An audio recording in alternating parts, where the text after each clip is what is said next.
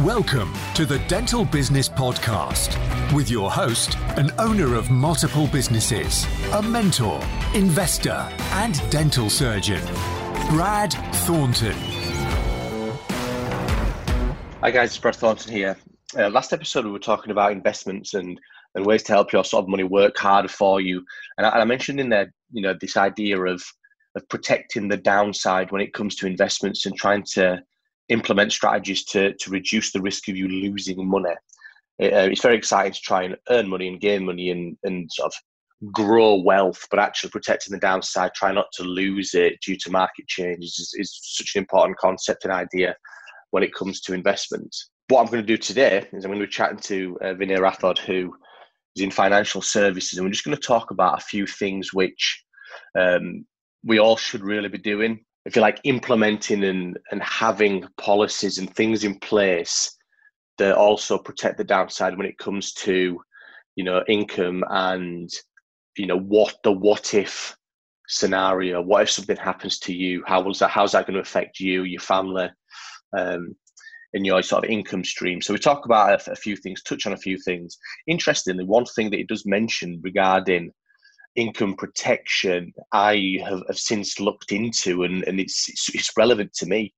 And because of that, I think I'm going to get a reduction in my monthly premium. So listen in, and you'll probably understand what I'm on about once you've listened. It could be perceived as a reasonably boring subject, but actually, you know what? Vinay comes across really well, and I actually enjoyed our conversation. It was really informative, and I learned a lot, and I've benefited from it already. And it's not been that long since we did this interview, so hopefully you guys will feel the same. Here we go. Vinay Rathod from VRFS, Vinay Rathod Financial Services .uk. Enjoy. Yeah. So I've known about you for a little while, just because I've kind of seen you and heard about you in the dental sphere. And well, good stuff, I hope. I actually thought that you were a dentist, but you're not a dentist, are you? You started dental school and then you moved into sort of the financial world. So what was that about then? Well, I was already in the finance before. So after the recession, maybe I think 2 or 3 years into having set my business up, it was just it was difficult. It wasn't nice, So I thought, sod it, I'm going to change career. I'm going to be a dentist. And I went to college for a year, got a diploma so I could get into dental school. And I was there for just under 3 years at King's. And I kept my finance business going because I didn't want to take any loans out. Right. I'd not long met my now wife, but I didn't want anyone to have to worry about supporting me. So I thought I'd keep working in the evenings. When you're 30 years old in a dental school, everyone asks you what you used to do. So I told them I still do it in the evenings. And if I bet people would ask me to do things for them, the more I did for people, the number of people they recommended me to started exponentially increasing, and got to a point where I couldn't do both. I didn't have enough time. It was one or the other. And a lot of people were telling me that a lot of dentists, my wife included, clinical tutors, everyone was saying that if they were in my shoes, that they'd choose to pursue the finance thing since it had built up some momentum. My wife's a dentist of 10 years. She joined me a couple of years ago. So she's been a practicing dentist for a long time. Yeah, because I suppose with the dental profession, one of the things that crops up quite often is our sort of maybe lack of financial savvy or business savviness.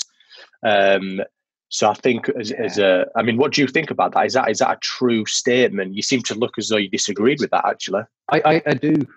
It's you guys don't have the time to do the work. You need to research often.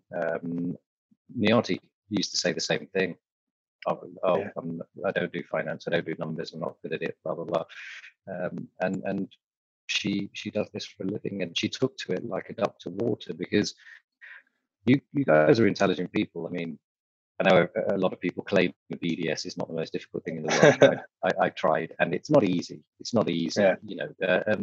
Finance is not There's nothing in it. I mean, don't get me wrong. If you're going to try and become a forex trader, that's a different matter. That needs some talent and so forth in that area. But basic financial management, I think anyone can learn. But I think the problem with dentistry is it's so involving that you guys aren't left with much time. There are 1,000 different things that you guys need to do that aren't too difficult to learn how to do. But if you learned how to do them all, you'd never have any blooming time left. Yeah. So I think that's why dentists tend to retire to the belief that I'll find someone else who'll do it for me, and I'll concentrate on doing what I do best. Yeah. So I don't believe it's because you can't. I think it's just because you're not given the amount of time you'd need to be able to do it well.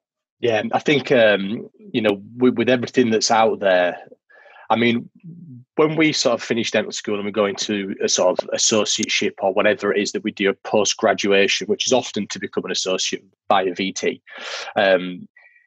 you kind of have these days, or you have these visiting like accountants and people who talk about things like, all these sort of financial things and products that we need to be looking at. Now, is there an easy way to think of it? Because I remember me, in VT and going, even now, like when I was actually looking at the kind of things that you look after, your income protection, your critical life cover, all of the different elements that you need to really try and get set up and in order to protect you and what it's there for. There's quite a lot of things, aren't there? It's quite confusing. Do you have a simple way of thinking about it so that people can at least understand why they need all this setting up and what they need to cover, what bases they need to cover? Yeah, well, just remember that I've been doing this for a long time, so sometimes what to me appears simple might not necessarily be for the person listening. But my view, and the problem is where it gets confusing, is my view is a little bit different to a lot of the people who also sell income protection elsewhere. Income protection, I think, is the most important one because it doesn't have a list of things it covers, like in critical illness. You need a diagnosis that's on a list, and only then will you get a payout. Income protection, provided you're fit and healthy when you take it out, there won't be any exclusions on it. There's no standard exclusions as such.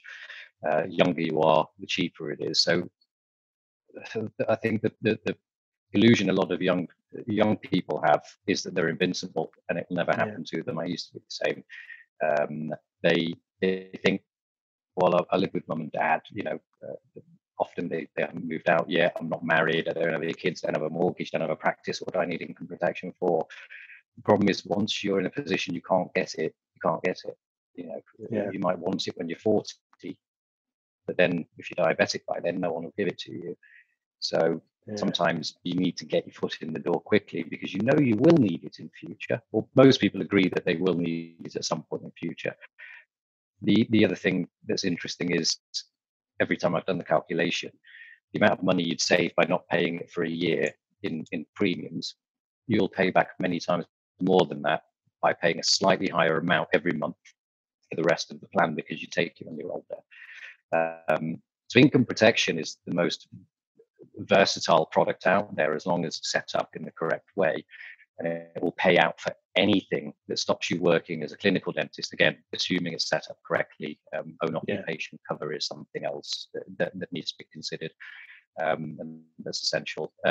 Life cover, it's not really that important if you're living at home with your mum and dad, so forth, but it's cheap as well. So a lot of people tend to take the view, as soon as I've got a commitment that I want paid off, so a mortgage, a practice that they owe money on, even with renting, if you're an adult, you're renting, you've got a partner, you may have children, those people need somewhere to live if you die, whether it's a mortgage they need paying for, or whether it's their rent paying for, or if they're renting, whether it's enough money so they can go and buy a house. So life cover tends to be the next one on the list, and critical illness cover tends to be where you've maxed out your income protection, because you can only insure a maximum portion of your income. A lot of people feel that they're more exposed than the income protection allows to protect. So big families, single households, really well-to-do dentist married to someone who doesn't work and has 3 or 4 kids, they think, well, covering just my income isn't enough. So then they can introduce critical illness cover to then, because there's no limit on how much life and critical illness cover you can have other than what you're willing to pay. So then that then will fill the gap. So there are overlaps in the two. Critical illness cover, I feel, is usually worth looking at. A lot of other advisors tend to, I've seen a lot of people who they won't max out income protection, but they'll sell them critical illness cover, which I don't see the logic in that, because you're far more likely to get a payout on an income protection than critical illness cover. So you should really max that one out first before you look at the other. Right. There's a couple of things actually there. That was quite interesting. Now, when you said about taking your income protection out when you're older, you know how a mortgage is remortgaged periodically? With income protection, if you get that at 25, is the idea then that you're kind of staying with the same income protection provider for your career? Or, provider, not necessarily, more the plan, if possible. Right. But you can't avoid changing income protection at some point or topping it up, because naturally you want your income to increase as time goes on. And if the maximum income protection is linked to your income when you take it out, you'll need to add more later. A lot of people may start off in the NHS, where caveat here, it's different for Wales. It's different for Scotland and Northern Ireland than it is for England and Wales. But in England and Wales, NHS dentists, self-employed, get sick pay, full pay from week 5 to 26. So you might have a 6-month income protection plan for 5-10 years. If you're NHS, you can go private, you want a 1 or a 2 or a 3-month deferred plan. And then you do need to change it. You go from a salaried position to a working in practice. You're going to need to change it. But the idea being is you could be stuck with a plan for the rest of your life, because diabetes is a good example. You can't get income protection if you've been diagnosed as diabetic, full stop. No one will cover it. So then you might be better off with a 6-month income protection plan, even though you're a private dentist, because no one else will give you one. Yeah. You see, so you should always take it out on the basis that I might be stuck with this for the rest of my career, and if I am, is it acceptable? Yeah. You do need to review it every time your income situation or your employment situation changes, or even your financial circumstance. Yeah, and you said there as well. You mentioned a certain type of income protection that's important. Use a certain phrase that basically means if you can't be a practicing clinical dentist. Yeah. I was going to ask, are there things that you look for in a good policy and things that make it for us maybe not so good? My opinion is makes it not so good. It just makes it unsuitable. If it's not own occupation cover, it should not be taken by a dentist. It's as simple as that. The last thing you want is to be told you've chopped 3 or 4 fingers off your right hand, but you can do loads of other jobs because you're still fitting well. Otherwise, that's not what you've gone to dental school and trained for.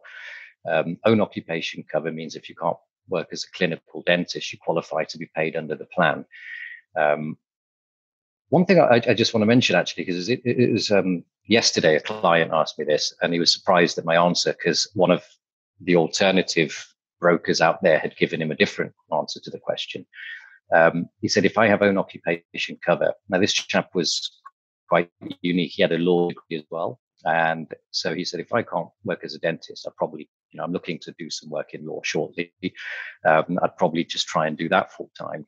He's like, so then the income protection would just keep paying me for dentistry, for my what I'd covered for dentistry, right? And the answer is yes and no. If you choose to work for pay after you've become unable to work as a dentist, that will reduce the amount you get paid by the income protection company on a proportional basis. Otherwise, every dentist who's fed up of dentistry, who might be a little less than 100% ethical, would just go and take an chop their own fingers off. Claim. Well, but you've got depression, stress, anxiety, and back pain, which no one can prove you don't have. You just say you've got it. And I'm not belittling those that have seriously got it, but it's easy for someone who doesn't have it to claim they have it, and it's not easy for anyone to prove otherwise. You can't see a lot of back problems on an X-ray. You can't scan someone for depression and anxiety. And if it's very easy to say dentistry is the cause of my stress, depression, and anxiety, it's making me feel this way, I can't carry on, and then just go and get a job doing something else and live off the income protection money. So to avoid that, if you choose to work in another profession, it will reduce it. But it gives you the opportunity to go and choose what to do to get retrained while you're paid for your time off. What about practice owners then? So if you've got associates and you're a practice like me, I mean, I'm a practicing dentist in my practice, but I have associates.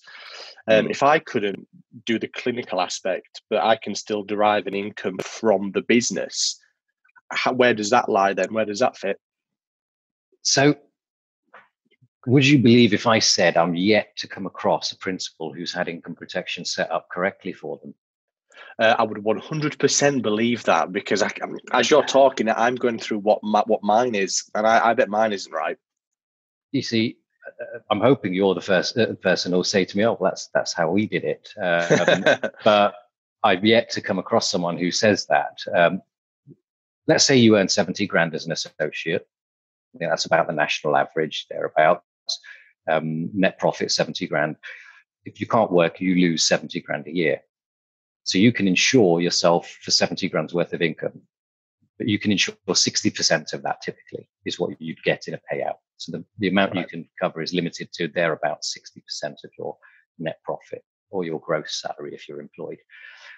It's pretty easy. You can't work, you lose 70 grand. We know exactly how much to insure you for. The insurer knows exactly how much you've lost and how much they should pay you.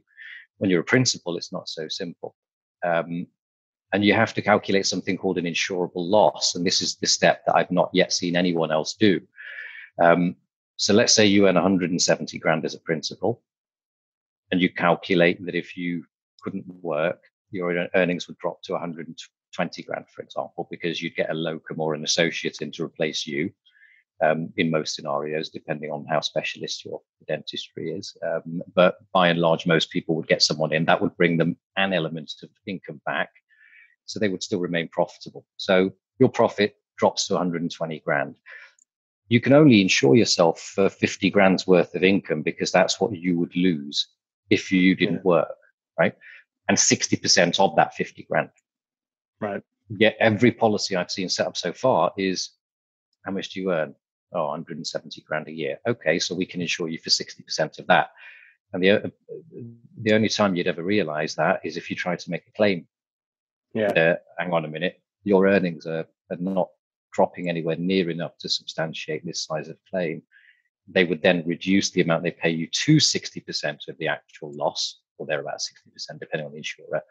But you wouldn't get any of the extra money back that you paid. So you'll get your premiums will be higher because of the amount that you perceive you'll claim. But then when it comes to it, you then don't get as much as you were expecting. Amount. Right. But the knock-on effect of that is you'd probably have put less money away because you thought you were properly protected. Whereas if you knew you could only have a certain amount of protection, you could make sure that you made an effort to put more money in the bank as a rainy day fund, just to make sure that you can then cover for the difference. Yeah, I mean, that's, I've just written that down there because I'm going to check that, because I would 100%, that was never part of the conversation that I've ever had. So it's, I can guarantee that I fall into that category, definitely. It's interesting you just mentioned that. There was when I reached out to you, there was that comment on one of the groups, wasn't it, about somebody saying that they were looking at all their outgoings and thinking, right, well, am I going to be better off putting this money into some kind of investment vehicle rather than pay for my income protection? Now, you are going to wholeheartedly support the idea of paying income protection. I can already tell by the way that you're positioning it, and I agree with you. But what is the answer to that sort of query? Is it just a flat out, no, don't do that? Or is there actually any kind of consideration, do you think? Yeah, well, the person who actually posted that comment is a client of mine, and I set her income protection up. and she said that later on in the thread, which is why I'm mentioning it. But I'd messaged her and said, I hope you don't mind if I answer for the benefit of everyone else reading the post, not just for you, because a lot of people would find that quite, and it's come up a couple of times before. People have commented when someone's asked not that specific question, but should I have income protection?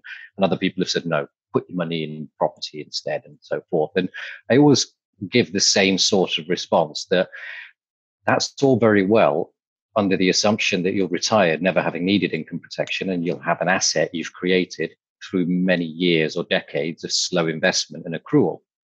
That's fine. But then why are we even having the conversation about what you should have instead of income protection? Because you're assuming you'll never need it in the first place. Just go and spend it on whatever you want. Why then think of something alternative to put it into? What's the objective? Oh, so if anything did happen, I've got something.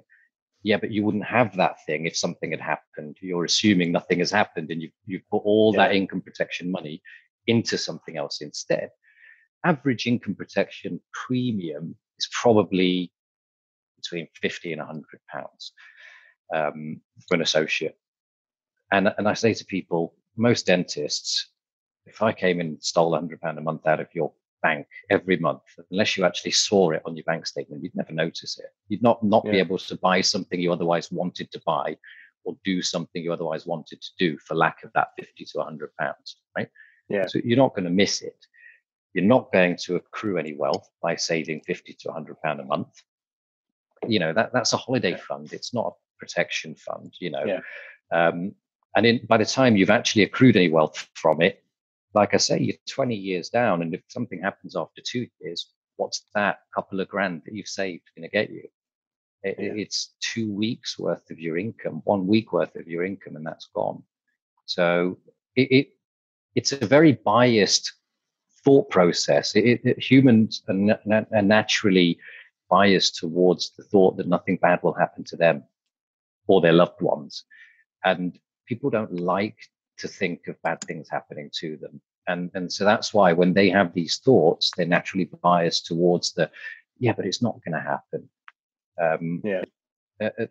You get the same. The irony is most people would never think of taking third-party insurance on their half-decent car, even though the law only states you need third-party insurance. 20 grand BMW, oh no, I want fully comp on that. And they'll pay 500 a grand, for insuring a half-decent car. But it's because people have seen car crashes. They see them. It's happened to people they know. They may have already had them themselves. When it comes to things that are really bad that stop you working, by and large, most of us are lucky enough to not know anyone that's happened to. It's interesting though. The two guys that were here before me, the previous owner who I bought it off and his mate from uni, both retired a few years earlier than planned. They were just knackered, like their bodies. I mean, as dentists, that no matter what we try and do, no matter how we try and work on posture, you tend to find there are niggles, there are things which just start to affect your physical, let alone, nowadays all the mental issues that we've got going on and the increased stresses. But I actually know quite a few dentists that didn't necessarily stop working, but they retired early. So it kind of, 4 or 5 years earlier than planned. Because it was getting too difficult to carry on for whatever reason. I was going to say, would they, because I mean, they're technically retired. When we speak to patients, that's what they were told. They've retired early. Now, for those 5 years or 4 years before, I mean, what does the income protection take into account? Then is it up until retirement age? You choose the age of the end of the policy. Now, some policies are limited. So, for example, Dentist Provident used to only go to age 60. They go to 65 now. LV will let you go to 70. So it depends. The older the age that you set the policy on, the more it costs, of course, because that's when you're most likely to have actually needed it. But you can go to age 70 for dentists. And I've got a question as well. I mean, I assume I know what this means, but what is key man cover? What is that? Because I noticed that was on your website. Key man insurance is I'm trying to think of an example that can relate to you, for example. Do you own the practice yourself, or do you have Yeah. a business partner? You own the No, practice yourself? just me. That's just you.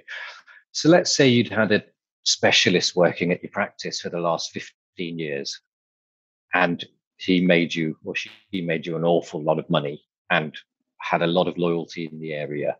And you know that if you lost that person, you couldn't just put another specialist in and keep that level of income because of goodwill and so forth. So that person is worth a lot of money to you if you lose them. You can insure the life of a person working with you or a business partner, so you get paid, or the business that you own gets paid, depending on how you're structured, if a key man or woman is lost.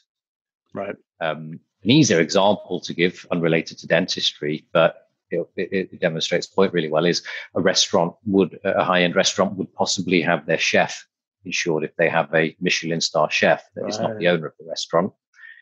They can't just replace a Michelin starred chef and not expect to lose any business. So they insure them for X amount of money to let them account for that transition period. Now, I know we spoke quite a bit about income protection. I mean, what do you find yourself mainly doing when you're dealing with dentists? Because I know you do mortgages and different financial bits and pieces. What's your day-to-day bread and butter stuff that you tend to spend most of your time doing? The single product that we arrange the most of is income protection, because anyone, by and large, is in the right area or category, so to speak. It's mortgages when you've saved up enough deposit and you want to move out or buy something. Life insurance is often when you get married or you have a mortgage or kids or something like that. But income protection, really, a lot of people do understand that they should have it shortly after graduating. I mean, the dental schools are pretty good in that respect, that they tend to convey the message that income protection is quite important. But for that reason, people who live at home with the mum and dad still get income protection. People who buy houses get income protection. Associates get income protection. Principals do. Income protection is literally something that every dentist should consider. So that's the thing we spend, or we do the most, the volume of the highest number of transactions. Probably closely followed by mortgages, especially at the moment. Everyone's trying to get in before the stamp duty discount ends in April. Do you invest in property yourself at all? In the sense that I invested in this place to grow my business, but not in the traditional sense. I don't have any buy-to-let. The biggest reason for that has been thus far the introduction of the extra 3% stamp duty if you keep a place and buy another one. So otherwise, I would have tried my best to keep my last two houses if I could and turn them to buy-to-let. But if doing that would have cost me a hell of a lot more stamp duty each time I moved. They also cut the tax relief on mortgage interest to basic rate, whereas it used to be full tax relief. So if you're a higher rate taxpayer, you're going to pay more tax on the profit you make. So that was a put off. Putting that aside, there are a couple of ways around the latter part of that. You can buy a property in a limited company now. So then the company gets to offset the tax in full, offset the mortgage interest in full and pays corporation tax instead of personal tax. Again, that's something that it was a strategy I'd hoped to employ going forward over the next few years. But then coronavirus happened and everything's up in the air, of course. So any unnecessary outlay is on hold at the moment. But my initial strategy was, the south of England gets really poor rental yields. You need to decide whether you want to invest in property as a pension, so capital growth being your main priority, so it's worth as much as possible when you need to sell it when you're older, or do you want to create a residual income so that you can try and maybe work less or have a better quality of life? And I want to create a residual income so I can work less and have more time to enjoy the fruits of my work. So I wanted to buy cheap rental properties somewhere like Leicester. I say Leicester because that's where I'm from, and I know a really good letting agent there who deals with this type of property. I've known him since I was a child, and just get cheap rental, terraced houses in working class parts of town that are really high in demand. Not the type of place. see higher end lets, more expensive lets, nicer areas tend to be stepping stones for people while they save up to buy a house.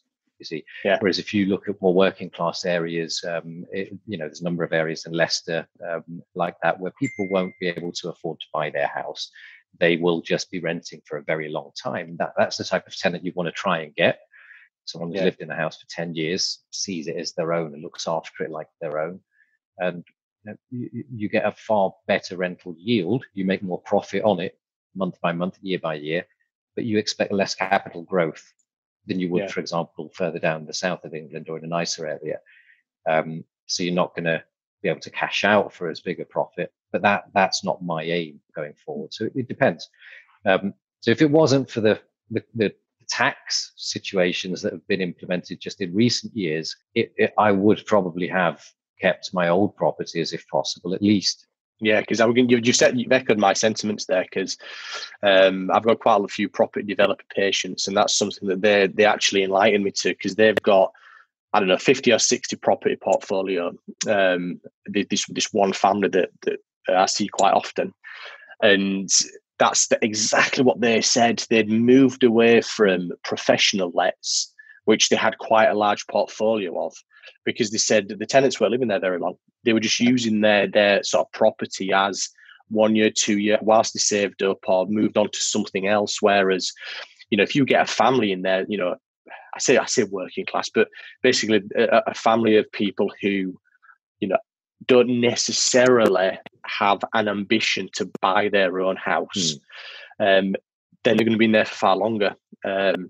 Because I always assumed that my portfolio would be made up of professional lets because they'd look after it better and all of this. Yeah, it's. But yeah, changed my mind completely. Risks, people often think professional clients will give them the least amount of chip, but just have a look at dentists for dentists if you want to see how much grief professional could cause you if they wanted to.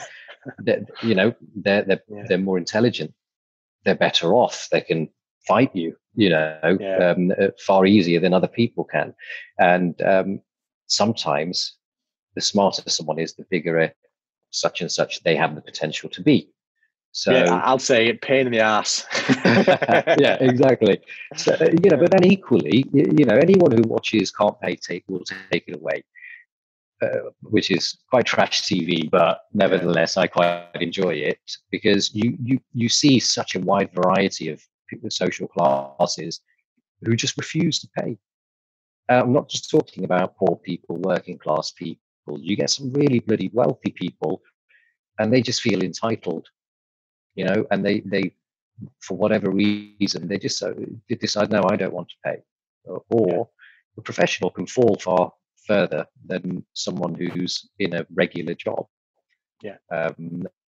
Professional buys a business, doesn't work out. Someone who works in a regular job is probably going to stay in that job because it's a job, unless they get sacked or something unfortunate happens, or they get a better job. Professionals are a little, the risks are different.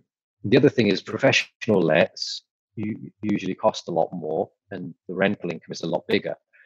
So having one problematic tenant in that type of place has a much bigger impact to your profit than having a few little properties with the risk spread. You'd be really unlucky to have a bunch of problematic tenants all at the same time. I know you don't specifically advise on pensions, so I know that this is more of just a bit of a chat. I'd just be interested in what your opinion was. Now, I was in the NHS, fed into my NHS pension. Then I've been in private dentistry for over 10 years now. Now, I've never thought to then feed into a new pension, because I've got my little investments that I do that I've got no intention of, like you said, cashing out. I'm not going to sell any houses. I'm not going to withdraw money from my ISA. I'm not going to do anything like that. And my view is that is my pension. All of those things are my pension. Now, I know there are differences between the benefits of, say, feeding into your own personal pension compared to feeding into an ISA. What's the difference between those in terms of the tax and various things? All right. So firstly, just for anyone watching this, I'm not an IFA, so I don't give pension or investment advice. Anything I'm about to say is absolutely nothing more than my opinion, and that's it. If anyone wants to act on anything in this video, you need to run it past a qualified IFA first. Don't go on my say so or advice or the ideas I give. I'll talk more about what I do personally as well. The reason that a pension, I find, is a very good part of an overall strategy is you get full tax relief on the money that you put in there. If you're a 40% taxpayer, you've earned £1, you've got 60p of it, you put 60p in a pension, the government puts back in the 40. So your pension investment has been £1 for you only putting 60p in. Yes, you pay tax when you eventually draw the pension, but that's an extra 40p on that 60 pence that's growing, that's being invested. So you're actually 40% up on that straight away, which is then going to grow at a far greater pace than if you'd have put it somewhere else after you paid the tax on it. But it's not the be all and end all, because there are risks in private pensions. NHS pensions are practically risk free in the fact they're state backed. A lot of people often allude to the fact that what if there's not enough money in the pot when it's time to claim, and then we don't get back what we were supposed to? But that's not how an NHS pension works. There is already not enough money in the pot to pay the people who are claiming an NHS pension, and that's why we pay national insurance. Everyone who pays national insurance is funding the NHS pension in part. So unless the British government collapsed, then usually I'd say that that's not going to happen. But look where we are right now. As in the entire collapse of the governmental structure, not just the current. So it's not going to happen really. So the money in the pension, you will get what you are told you will get at the point of putting that money in. There are different pension schemes, and they can and have in the past made changes to them, but the changes aren't retrospective. So you get what you get, and then if they change it and you don't like it anymore, you can stop. And the NHS pension is considered second to none because of the size of the contribution the NHS make on top of your contribution. So not only are you grossed up to your pre-tax amount, the NHS then puts the money in there for you too. So when the auntie was practicing dentistry, she was in the NHS pension. I have a private pension, as well as stocks, shares ISAs, as well as cash ISAs, and an offset mortgage to utilize more short-term cash flow, because you don't want to tie everything up. Like anything, don't put your eggs in one basket, but at the same time, don't be scared by people who don't understand the financial products and the differences between them. And this is the danger of getting advice from laymen. And laymen, I mean people who are not professional in the area that you're seeking advice. And dentists are laymen typically when it comes to financial matters. And a lot of people ask pension advice on the dental forums. And I always say when people do this, they get advice from a proper IFA. I said, because some answers on here will be correct, some will be incorrect, but you'll not know which one is which. And every single person answering will do so with such authority that they believe theirs is the correct answer. It might be for them and not for you. It might be wrong altogether. Again, I've seen people comment that the NHS pension could be worthless if the stock market's crashed. It's not linked to the stock market. That's not true. So there's nothing wrong with deciding to opt out of a pension, as long as you understand what it would have given you and what you're losing, and you are consciously putting something in place. The biggest reason I ask people to think very carefully when they ask me whether they should opt out of the NHS pension or not, I do tell them straight away that I can't answer that because I'm not an IFA. But I say think very carefully, because in my experience, vast majority of people who are well-intentioned, oh, well, I'm going to save that money and put it somewhere else. They don't put it somewhere else. And then 10 years down the line, they realize, oh, crap. And the thing about pensions, that people massively underestimate the power of compound growth. For every year you put off putting money into a pension, you have to put in a hell of a lot more to get back to the same place you would have been. So the key to investing, whether it be in a pension, which NHS pension, that's taken care of for you, they take a certain percentage of your net pensionable earnings, but so you don't really have a choice of what to put in. But put in a regular amount for a long period of time. Get a calculator, put 10 on there, and multiply it by 0.11 or something like that. That's £1 interest, 1% growth each year. And then just keep pressing enter on your calculator, and you'll see how much every year that growth is just going to go up exponentially. And that's the thing, is most people, it's not a logical thing. It's like that old sort of maths joke, or whatever you call it, anecdote, where if you had a penny and you doubled your money every time, how much would you have if you doubled it 100 times? Or how long would it take to get to £1 million? And no one ever believes just how quickly you'd reach a high number by doing that, because of that power of the growth on that, Yeah, you touched on something. There was a question on one of the forums again that mentioned about paying off a mortgage, and what you just said there is something that I was going to mention, because that's exactly what I think of it. Yeah, paying off a mortgage, whether that's a good idea or not, that's up to you. But the one thing to make sure is that if you're allocating, because a mortgage is obviously it's a very serious thing to have to pay, and people are scared not to pay it. So if you're paying 500, 600, 700 pounds mortgage, but you've got the money to pay it off, and you pay it off, that's fair enough, whatever. But it's, for me, I think you don't tend to put that 500, 600, 700 pounds then into an investment, or if you, I'm trying to articulate this better, but it's basically what you said, where you may not pay something and choose not to because you think, it's a waste of money. I'll use my money for something else. Like I'm not paying a mortgage, but you just don't do it. And for me, something like a mortgage, it's quite low interest. It's quite good debt to have. I think using up a big pot of money that you might have to then pay something down in one lump sum, I personally think that's a waste of that capital, because I don't think you'll use the money that you may have saved for something to grow that capital again. I think for me, I'd use that capital for something else, because I'm very committed to paying off my mortgage, but I don't think I'd be as committed to using that money for something else if I didn't have my mortgage to pay off, if that makes sense. Yeah. You see, this is one thing.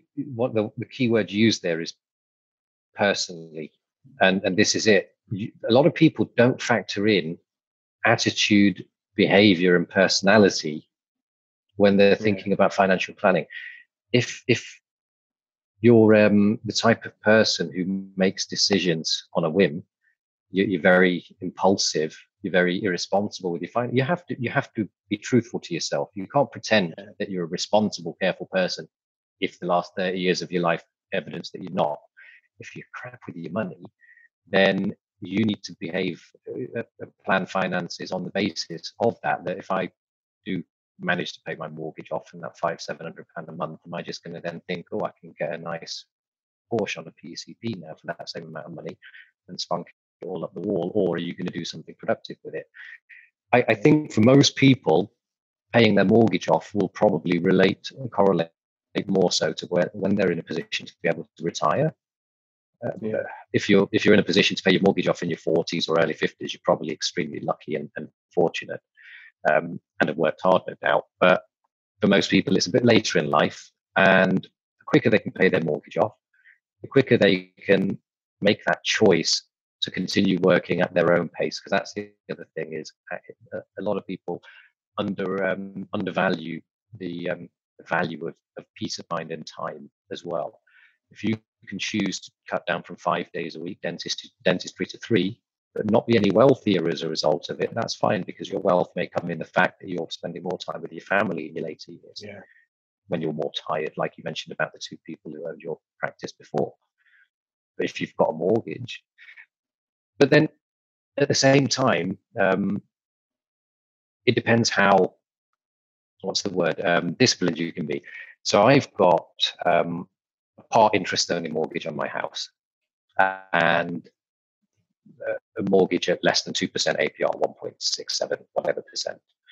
And I've made about 10% year on year on my stock ISAs. Yeah. So I've got enough of my mortgage on a capital repayment that by the time my mortgage is up, if I've totally ruined and screwed up my entire life, I'll have enough equity to go and buy a nice little house, cash, to live in. Yeah. I'll always have a house, right?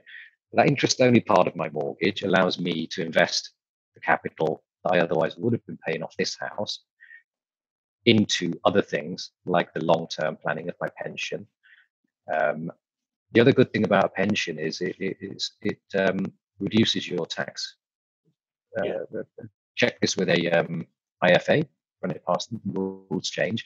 But if you were going to earn over 100 grand a year net profit, you'd lose your tax-free allowance bit by bit. And you can avoid doing that by diverting money into a pension. So if you were going to pay an effective 45% tax rate between 100 and 120 grand of income, you can divert that into a pension, provided you don't need all of your 120 grand to spend. So I mean, this obviously is a hypothetical that would never happen. But if you earned 100 grand profit and you were going to be paying your tax on that, if you paid 100 grand into a pension, do you effectively then have zero tax to pay? I believe in theory, yes. But there are maximum amounts you can put in a pension. It's 40 grand a year, isn't it? I believe so. And then there's a maximum lifetime allowance as well. And then the tax on the pension can become prohibitive, and so forth. So again, pensions is quite a complex area. It's why I don't do it. I started doing my diploma so we could offer everything because everyone kept asking.